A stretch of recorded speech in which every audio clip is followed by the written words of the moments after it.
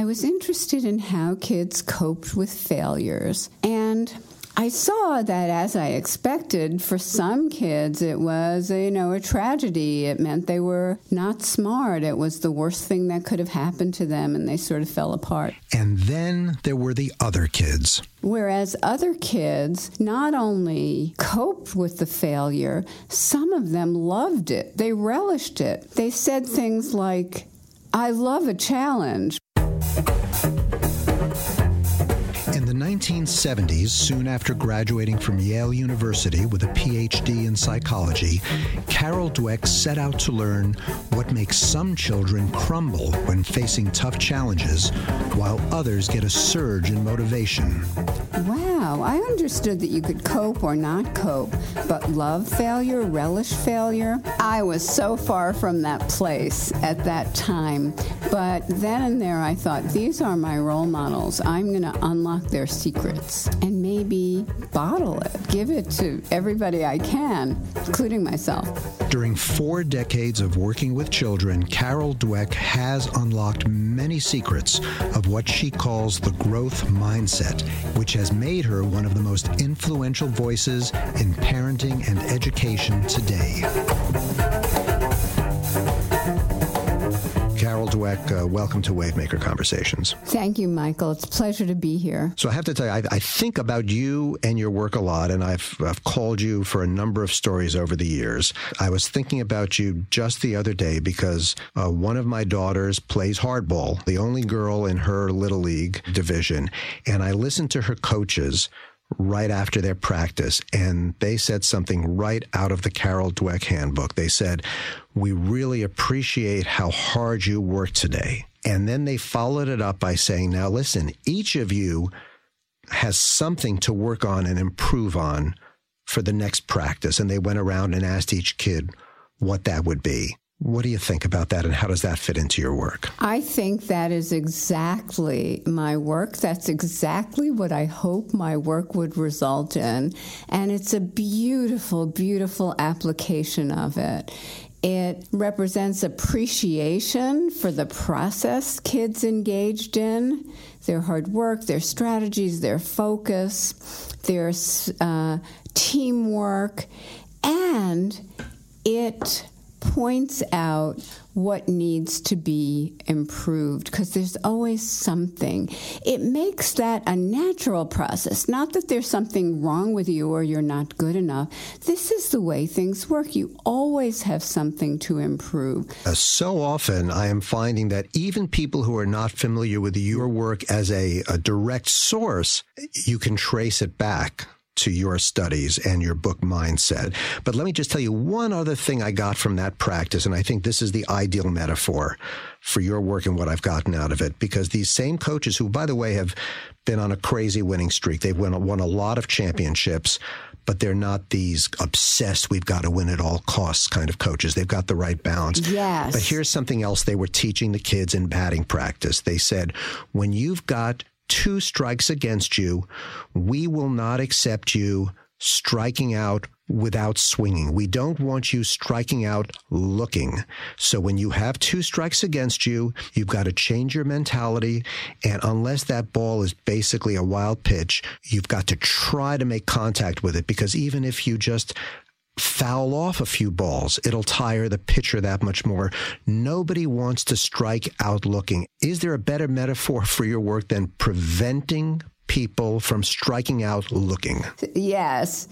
You want to know that you went for it, that you put everything you had into it, rather than hoping someone else would mess up. Now, let me ask you, you're here because you have done very rigorous studies, and, I'm a parent of 3 children. One of the greatest joys we all get, whether we're parents or not, is for our children or we ourselves to recognize patterns. Mm-hmm. You, early in your career, recognized a pattern that you seized on and developed to all our benefit. So please go back for us and describe the first time you recognized the pattern that you ultimately identified as growth mindset versus fixed mindset. Give us the primer. It was at the very beginning of my career. I was interested in how kids coped with failures. And And I saw that, as I expected, for some kids it was, a tragedy. It meant they were not smart. It was the worst thing that could have happened to them, and they sort of fell apart. By the way, how did you see that? Oh, well, I gave them problems to solve. They did pretty well. Then I gave them some hard ones, and I looked at what happened after that.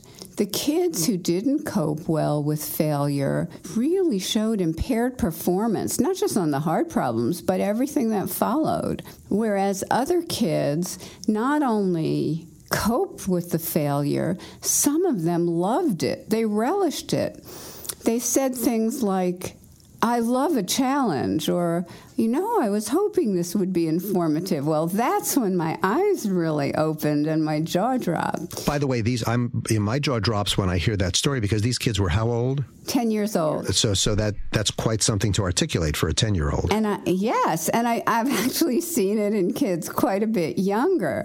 So I thought, wow, I understood that you could cope or not cope, but love failure, relish failure. I was so far from that place at that time. But then and there I thought, these are my role models. I'm going to unlock their secrets and maybe bottle it, give it to everybody I can, including myself. So over the years, I came to recognize that it was the growth and the fixed mindsets that were creating these different patterns. The kids who were falling apart were thinking, my intelligence is just fixed, I have a certain amount, and it's no good. This failure told me it's no good. But the kids who were loving the challenge were thinking, my abilities, these are things I can develop. I don't want to waste time just doing easy things and looking good. I want to get smarter. And these hard problems, these challenges are the way I can get smarter. Now, let me stop you right there, because roughly speaking, what year was this? When I discovered the mindsets. Yes. And I should say we, because I'm always working with my incredible graduate students and postdocs. So that was actually in the 1980s. So let me ask you, because as I've begun interviewing more and more people in the emerging and fast-growing field of neuroplasticity, in the 1980s, were those still the days when they were teaching in medical school that you had a fixed amount of neurons in your brain, and at a certain age you could not increase the connections between those neurons? Absolutely. It was an age, I was coming out of an age where there was a fixed theory of everything. It was the best of times and it was the worst of times. So I was coming out of a time that believed in fixed intelligence measured by the IQ test. But it was also the best of times when I was in graduate school. We were coming out of the darker ages of behaviorism and really starting to explore people's thoughts, their feelings, the complexity of living adaptively or maladaptively. So the world was open to us. Suddenly we were kids in the psychological candy store. And I very early on became interested in how people seize the opportunities in their lives and develop their potential. By the way, what triggered that interest? Was there some moment in your life, or you just fell into it? When I was in graduate school, I started research with learning in animals. And at the time, there was a fascinating line of research with animals on what was called learned helplessness, where animals who had experienced negative events like shocks that they couldn't control eventually stopped trying to do anything. They lost their initiative entirely. And I wondered, was there a human analog? Could I identify that in the ways that kids coped with failure, with some of them kind of going helpless when they had setbacks, but others keeping that initiative and moving forward. There were ideas around it at that time that really fed into my interests. One thing that's striking me, and I've listened to and read a lot of your work, and I've never heard you say this growth mindset idea was as far from your personal experience. What kind of person were you at the time? And this whole idea of you wanting to learn from these children is fascinating to me, because I learned from my children. And tell me about that. Where were you? Where was your head at that moment where you were able to say, I can learn from these kids? Well, we're all a mixture of fixed and growth mindset, but I was coming out of a very fixed mindset background where intelligence was believed to be fixed, and it was believed to be the most important thing on earth. My teacher in 6th grade seated us around the room in IQ order. Everything was determined on the basis of IQ. Okay, so tell us, where were you sitting? For better or worse, sitting in the first seat in the first row.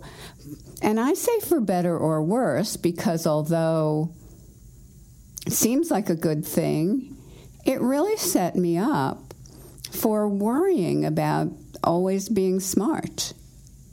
It made that a central part of my identity.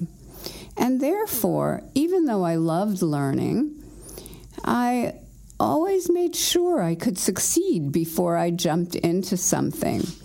So when I saw these kids later on in my research saying, I'm just going to jump in and have faith because that's what's exciting. That's what's going to make me smarter. I thought, wow, I was once like that. But this societal belief, or Mrs. Wilson, my teacher's belief in fixed intelligence, distanced me from that wholehearted embracing of challenges, of things that really pushed you to the limit, took you to the limit. Dr. Carol Dweck's journey away from the mindset that put her in row 1, seat 1, after this brief break on Wavemaker Conversations. With Domino's new Piece of the Pie rewards, you earn a free medium 2-topping pizza after just 6 online orders of $10 or more. Need some reasons to order? Throw a half birthday party for your husband. Happy 36 and a half. Or your cat. Or get in touch with your vegetarian side. Hold the pepperoni. But we think free pizza's reason enough. Start earning points toward free pizza with our $5.99 mix and match deal at Domino's.com today. Rewards program is open only to U.S. residents 13 and older with a Pizza Profile account. Only one order per day earns points. Complete details at Domino's.com/rewards. You must select this limited time offer. Prices, participation, and charges may vary. Want great deals on products and unique experiences in your neighborhood? Look no further than CVS Local Offers, which brings you the best local deals in your community with everything from enticing restaurants to exciting events. Go to offers.cvslocal.com today. You're listening to the Wavemaker Conversations podcast. I'm your host, Michael Schulder. My guest is Dr. Carol Dweck, psychology professor at Stanford University.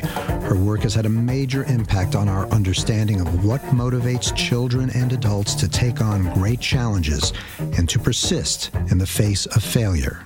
So tell me, what have you discovered about how to encourage this growth mindset, and is it ever too late to get it? Well, let me start with the conclusion. It's never too late. We and others have worked with people of all ages, from preschool through the elderly. It's never too late. I do want to get beyond children, but starting with the core, when I had called you a few years back for a Father's Day story, and the premise was, I want to instill more curiosity in my children about things that they're currently not curious about. And you told me, that was the first time you explained to me what the growth mindset is. I said, how practically can I do this? Obviously, I don't have total control of it, but how can I encourage it?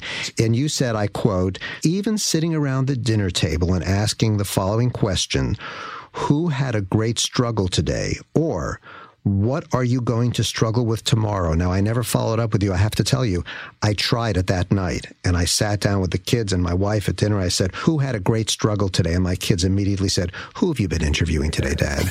Because they knew that wasn't language that was normally coming from me. So I just had to figure out, okay, I need a little transition language. So help us out here. What are some of the things we can say to the people around us who we still have some influence over that can help develop this growth mindset? A growth mindset is the belief that abilities can be developed. And a fixed mindset is the belief that everything's fixed, you have, you are what you are.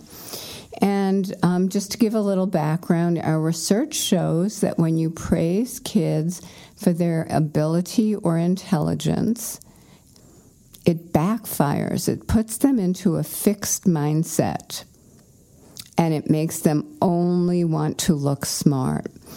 And what you do when you start fostering a growth mindset is you're advocating a whole new value system. It's very different. So instead of going wild when they do something easy successfully, no, easy, that's boring. That's a waste of time. And that your praise, encouragement, appreciation should be reserved for when they tackle something difficult, stick to it, and make progress. So the struggle example, yes, it probably needed a little bit more of a transition to say, I heard something interesting today. It turns out that people who achieve a lot really struggle. And that I always thought maybe struggle was kind of a bad thing. It meant you weren't good at what you were doing. But now I'm realizing it's a good thing. Let's each think about, what are we struggling with? Let's share that. Or let's think about what we want to struggle with. And when I do that with my freshmen at Stanford, they are relieved to hear in my seminar that other people are struggling. Stanford is probably one of, if not the hardest university to get into. And many of the kids who are getting into Stanford have absolutely stellar records. And what is your sense? Have they just simply not been put in position to fail and therefore have gotten into Stanford and then have a rude awakening the first time they find a challenge? Or are your students kids who really have overcome a lot of failures?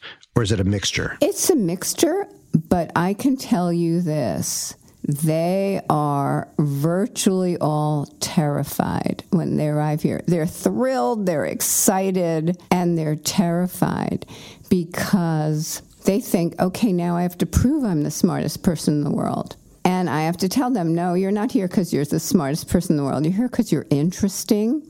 You've done interesting things, and Stanford believes you can do interesting things, make important contributions in the future. But I can tell you now, it's going to be hard here. And so we're going to talk every few weeks. We're all going to say, what are we struggling with? And it's just an amazing experience for them to hear that every single person is struggling with something, whether it's social, academic, athletic, they are all struggling with something. So it's amazing, just that. I mean, that's something that right now, if you're an educator, if you're a parent, even in a marriage, just to articulate that in a very open way, I am struggling with something, sounds like it opens the door to a wave of stories. Yes, and it doesn't mean you're not good at that, or there's something wrong with you, or your relationship isn't good because you're going through a period of struggling. It means that it's a period of growth, potential growth, and that you've got to really seize that.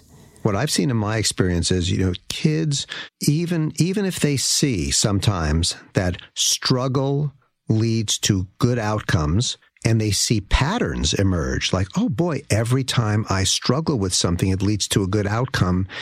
It's hard to get it in your muscle memory.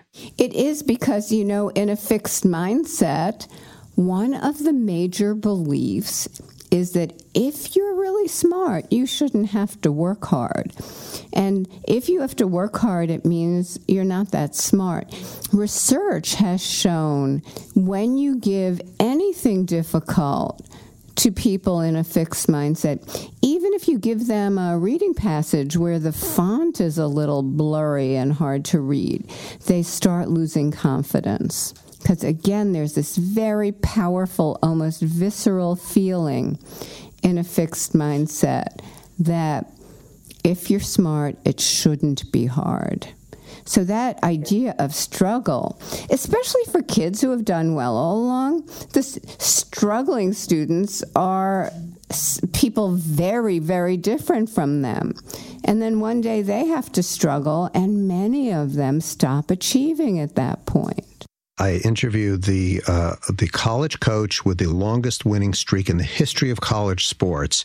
His name is Coach Paul Asiante of Trinity College, very fine college. I think his team won 252 team matches in a row, 13 or 14 national championships.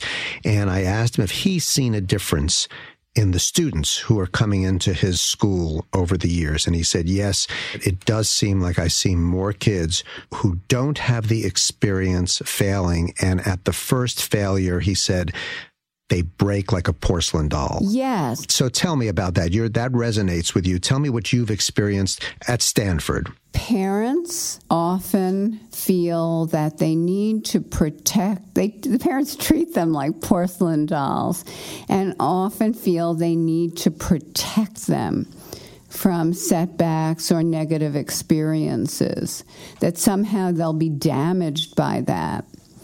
Or they worry, the parents may worry that if there's a setback, my child won't get into this school or that school. So there's kind of a curating of the child's experiences according to the parent's theory that that's what's going to be good for the child. There's also this, often this helicopter parenting. So the child has never actually survived on his or her own. So college, they're away for the first time. They're coping on their own for the first time. And nobody's there saving them from a setback. Because I've heard the word helicopter parenting. I actually have never heard the phrase curating the child's experiences. And so I have two reactions to that. Number one, well, that can be a good thing because, hey, we parents know a lot and at least we want to expose our children to certain things. But what is the negative aspect of curating the child's experiences? Well, if you're only exposing them to successes, if you're curtailing every negative emotion, rushing in there and solving their problems, running to school and arguing with the teachers who gave the child critical feedback that the child could potentially learn from, that child is getting the message. Failure is a disgrace. And not only should I feel unworthy if I fail, you won't be proud of me anymore, Mom and Dad. So that's the downside. The child doesn't learn how to cope on his or her own and learns this implicit lesson that failures are devastating. Parents only see a certain number of kids. Teachers see more kids, but in less depth. But nevertheless, they see a broader body of kids. You have been studying children for more than 4 decades. How many kids would you say you have sort of looked at carefully in your career? We have had in our studies tens and even hundreds of thousands of kids. But we don't do, or we have not typically done very in-depth studies of individuals.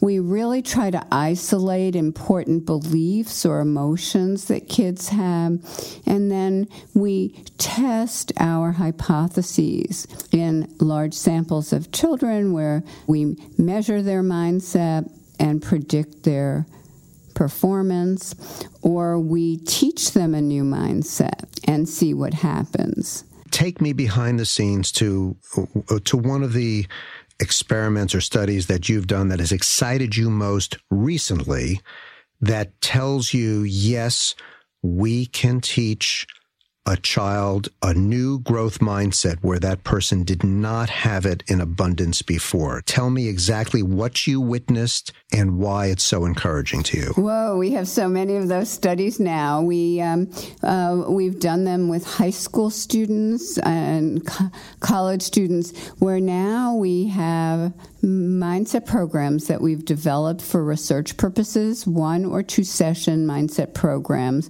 that students do over the computer. They do it on the computers in their school. And these programs teach them about how their brain has all these neurons. The neurons form new, stronger connections when they do something hard and stick to it, and that's how they can get smarter. We also teach them that by getting smarter, they can really reach their goals in life. And we illustrate how to apply these ideas to their schoolwork. Sometimes the more you know, well, sometimes knowledge becomes actionable intelligence, and sometimes it just, you look at it, it's interesting, and it passes you by. So is there evidence that by showing children and adults evidence of what happens in their brain, because now we can scan the brain, right? Are you actually showing kids, look at your brain in the middle of a growth mindset experience versus a fixed mindset experience? Can you actually demonstrate that for them? Actually, we do show them that because researchers have looked at the brain through EEG as students are making errors on a task. And what they found was that when students were in a fixed mindset, when they hit an error, they disengage from it as quickly as possible and move on. Whereas when they're in a growth mindset, they process the error deeply, they learn from it, they correct it, and then move on having learned something. So we actually do in our programs now show students a picture of the growth mindset brain that's on fire when they're processing these errors. And we're showing those are the times that the connections become stronger and you get smarter. I have to interrupt the podcast here because if you want to see the image of the brain Carol Dweck just referred to, the image of the brain getting stronger as it works through mistakes, you can find that image on my Twitter feed at Michael Schulder. That's at Michael Schulder. Okay, back to the podcast. And how old do you have to be to look at those pictures and say, okay, bye-bye fear of failure. I'm taking on the challenge? We don't know. We've worked with kids as young as, well, we've done research on kids in preschool. We've taught you can grow your brain idea to kids from 6th grade on. But there's a school on an Indian reservation in the state of Washington near Seattle where they taught the whole grade school, you can grow your brain. You can, when you do all these hard things, you grow your brain. And by doing this, you can help your family and your community in the future. Well, that school had always been at the bottom of their district. And within a year, where the teachers immersed kids in this growth mindset idea of growing your brain, and the parents were taught that too so they could reinforce it at home, the kindergartners and first graders went to the top of the district in reading readiness and comprehension. These kids were always at the bottom. Everyone thought, oh, they have this background and this history, and maybe there isn't a value on education. But this idea was so exciting to them, And they so understood that this was a way into a future that they wanted, where they could help their community. They just caught fire. So we don't know how young. If the kindergartners and first graders were thrilled at the opportunity to grow their brains, who knows? And we know by just anecdotally that from parents that their toddlers are saying, "Good effort, Mommy, good effort, Daddy," or, "Oh, is this going to grow my brain?" Of course, you have to make sure they don't think the brain is going to come out their ears. Well, I was going to ask you that about when you use the word grow your brain, are we talking about the number of connections between neurons? Yeah, we're not talking about the size, and we're very clear with kids. It's not gonna, your head is not gonna get gigantic. It's not gonna start oozing out through your nostrils. We really say make your brain stronger. This is applicable to way, way more than raising children. I interviewed a guy who wrote a book, and you might have come across it, called The Sports Gene. Have you come across that book? Mm-hmm. The Sports Gene by David Epstein is a wonderful synthesis of the science, and he was on his college track team, and he wondered, some of these guys are coming on the field like overnight, and they're sensations. Why do I have to struggle so much? And he wants to know how much of athletic achievement is genetic. But what he did that was so news-breaking was that what we came to know as the 10,000-hour rule through Malcolm Gladwell's work, which is, you can master a subject or a skill if you practice it religiously for 10,000 hours. He said, no, that's wrong. It can be anywhere from a few thousand hours to 15 or 20,000 hours, depending on your natural abilities. But still, while you may never get to the top, you can make a lot of progress with practice. So in your experience, how do you explain it? How do you notice what's natural talent and what's effort? Because there are differences in natural talent. Oh, yeah. People are different, and things can come much more easily to some people than others. It's very hard to identify natural talent in the sense that even when you see child prodigies, one of the most striking things about them is their obsession, their passion for numbers, words, music, whatever. And you don't know whether they come with this natural ability or they come with this fascination and obsession for something, or both. Nonetheless, you see some kids, walking onto a soccer field, and they're pretty good pretty quickly, and others really have to struggle. But you never know who has the potential to be great if they apply themselves over time. So it may not be the prodigy that really becomes the great success or makes the great contribution. It may be the person who didn't look so great to begin with, but then really applied, him or herself found new ways to do things and really made breakthroughs. So I just want to really bring home the point. We don't know how to predict who is going to be great. Well, and that's an extremely important point, and actually it was echoed by David Epstein in his work, where as much as we know about the genes, we know so little. And I said, in the end, what is your advice for parents and coaches? And his advice was, given what we know and what we don't know, don't specialize too early. Another really important point is genes always operate in concert with the environment. There's no such thing as a gene just making you who you are. It's always interacting with the environment. So you could you can not just, especially for a complex behavior, take a gene and make a prediction.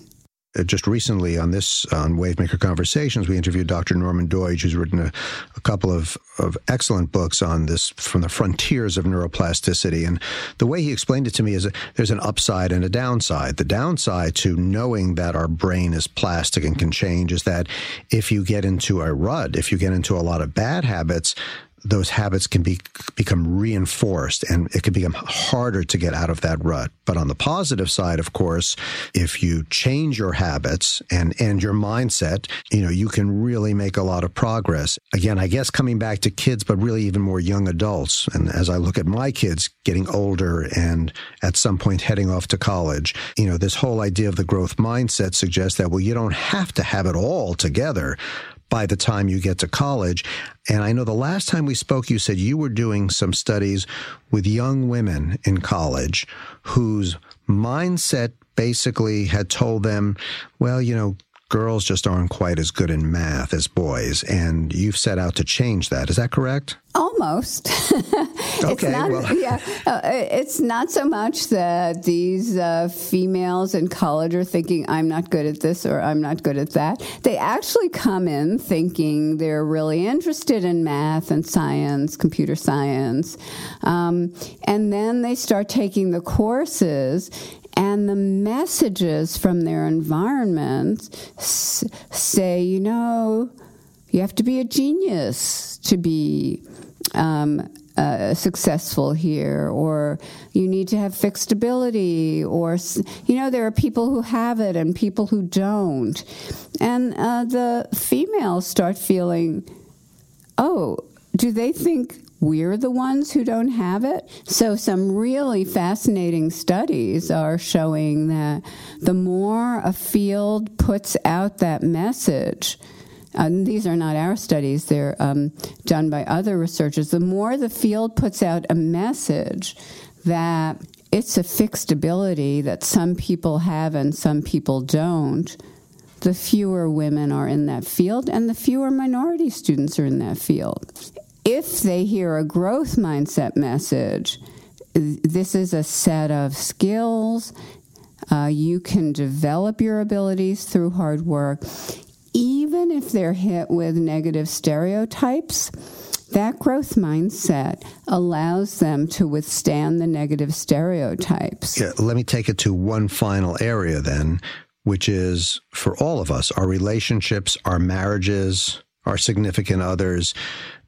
You maintain that this growth mindset can really improve relationships if you give it a chance. Tell me how that works. In a fixed mindset, I have my fixed traits, my partner has his fixed traits, and when something goes wrong, I think, well, either I'm no good, he's no good, the relationship's no good.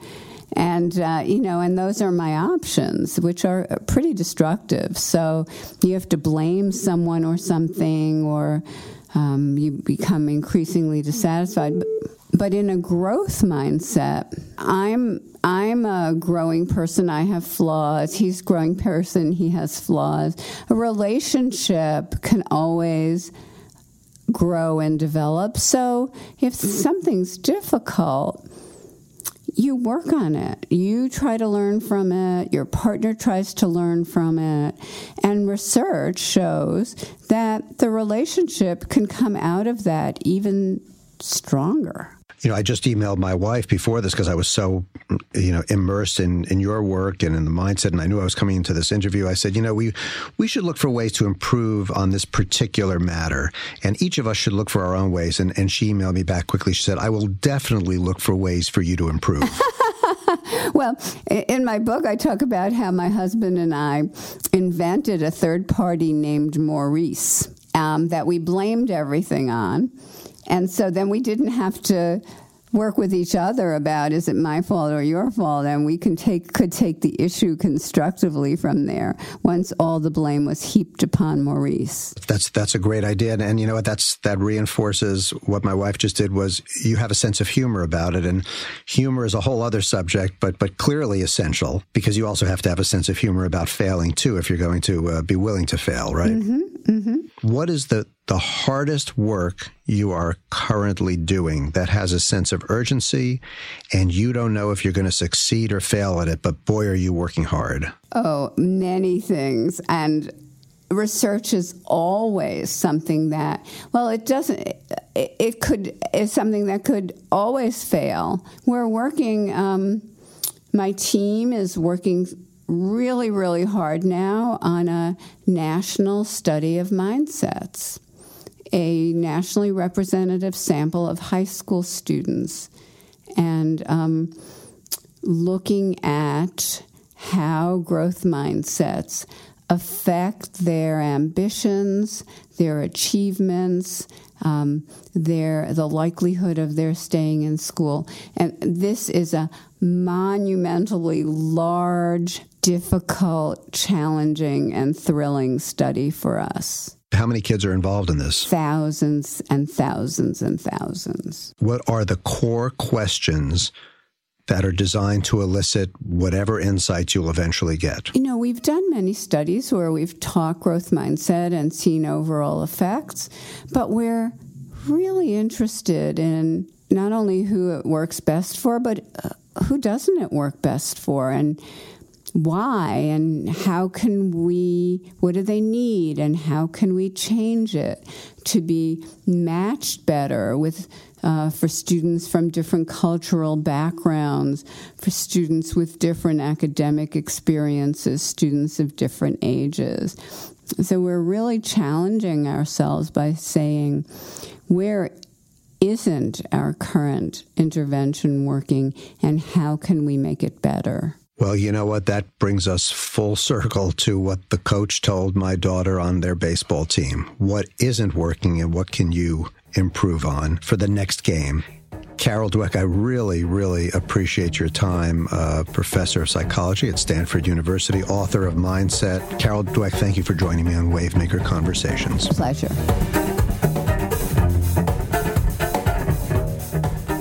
If you want to learn more about Carol Dweck's work, you can read her book, Mindset. You can also check out her website designed to develop growth mindsets. It's called Brainology. And the people who run the TED Talks have been kind enough to allow me to post Dr. Dweck's wildly popular 10-minute TED Talk from last year on my website.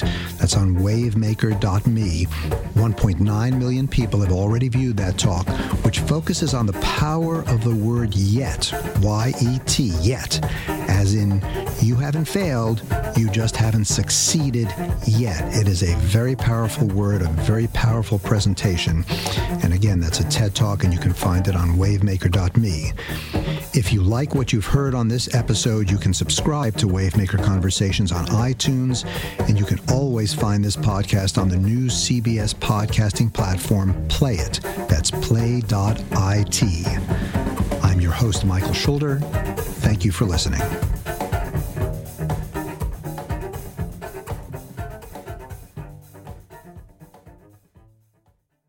With Domino's new Piece of the Pie rewards, you earn a free medium 2-topping pizza after just 6 online orders of $10 or more. Need some reasons to order? Throw a half birthday party for your husband. Happy 36 and a half. Or your cat. Or get in touch with your vegetarian side. Hold the pepperoni. But we think free pizza's reason enough. Start earning points toward free pizza with our $5.99 mix and match deal at Domino's.com today. Rewards program is open only to U.S. residents 13 and older with a pizza profile account. Only one order per day earns points. Complete details at Domino's.com/rewards. You must select this limited time offer. Prices, participation, and charges may vary.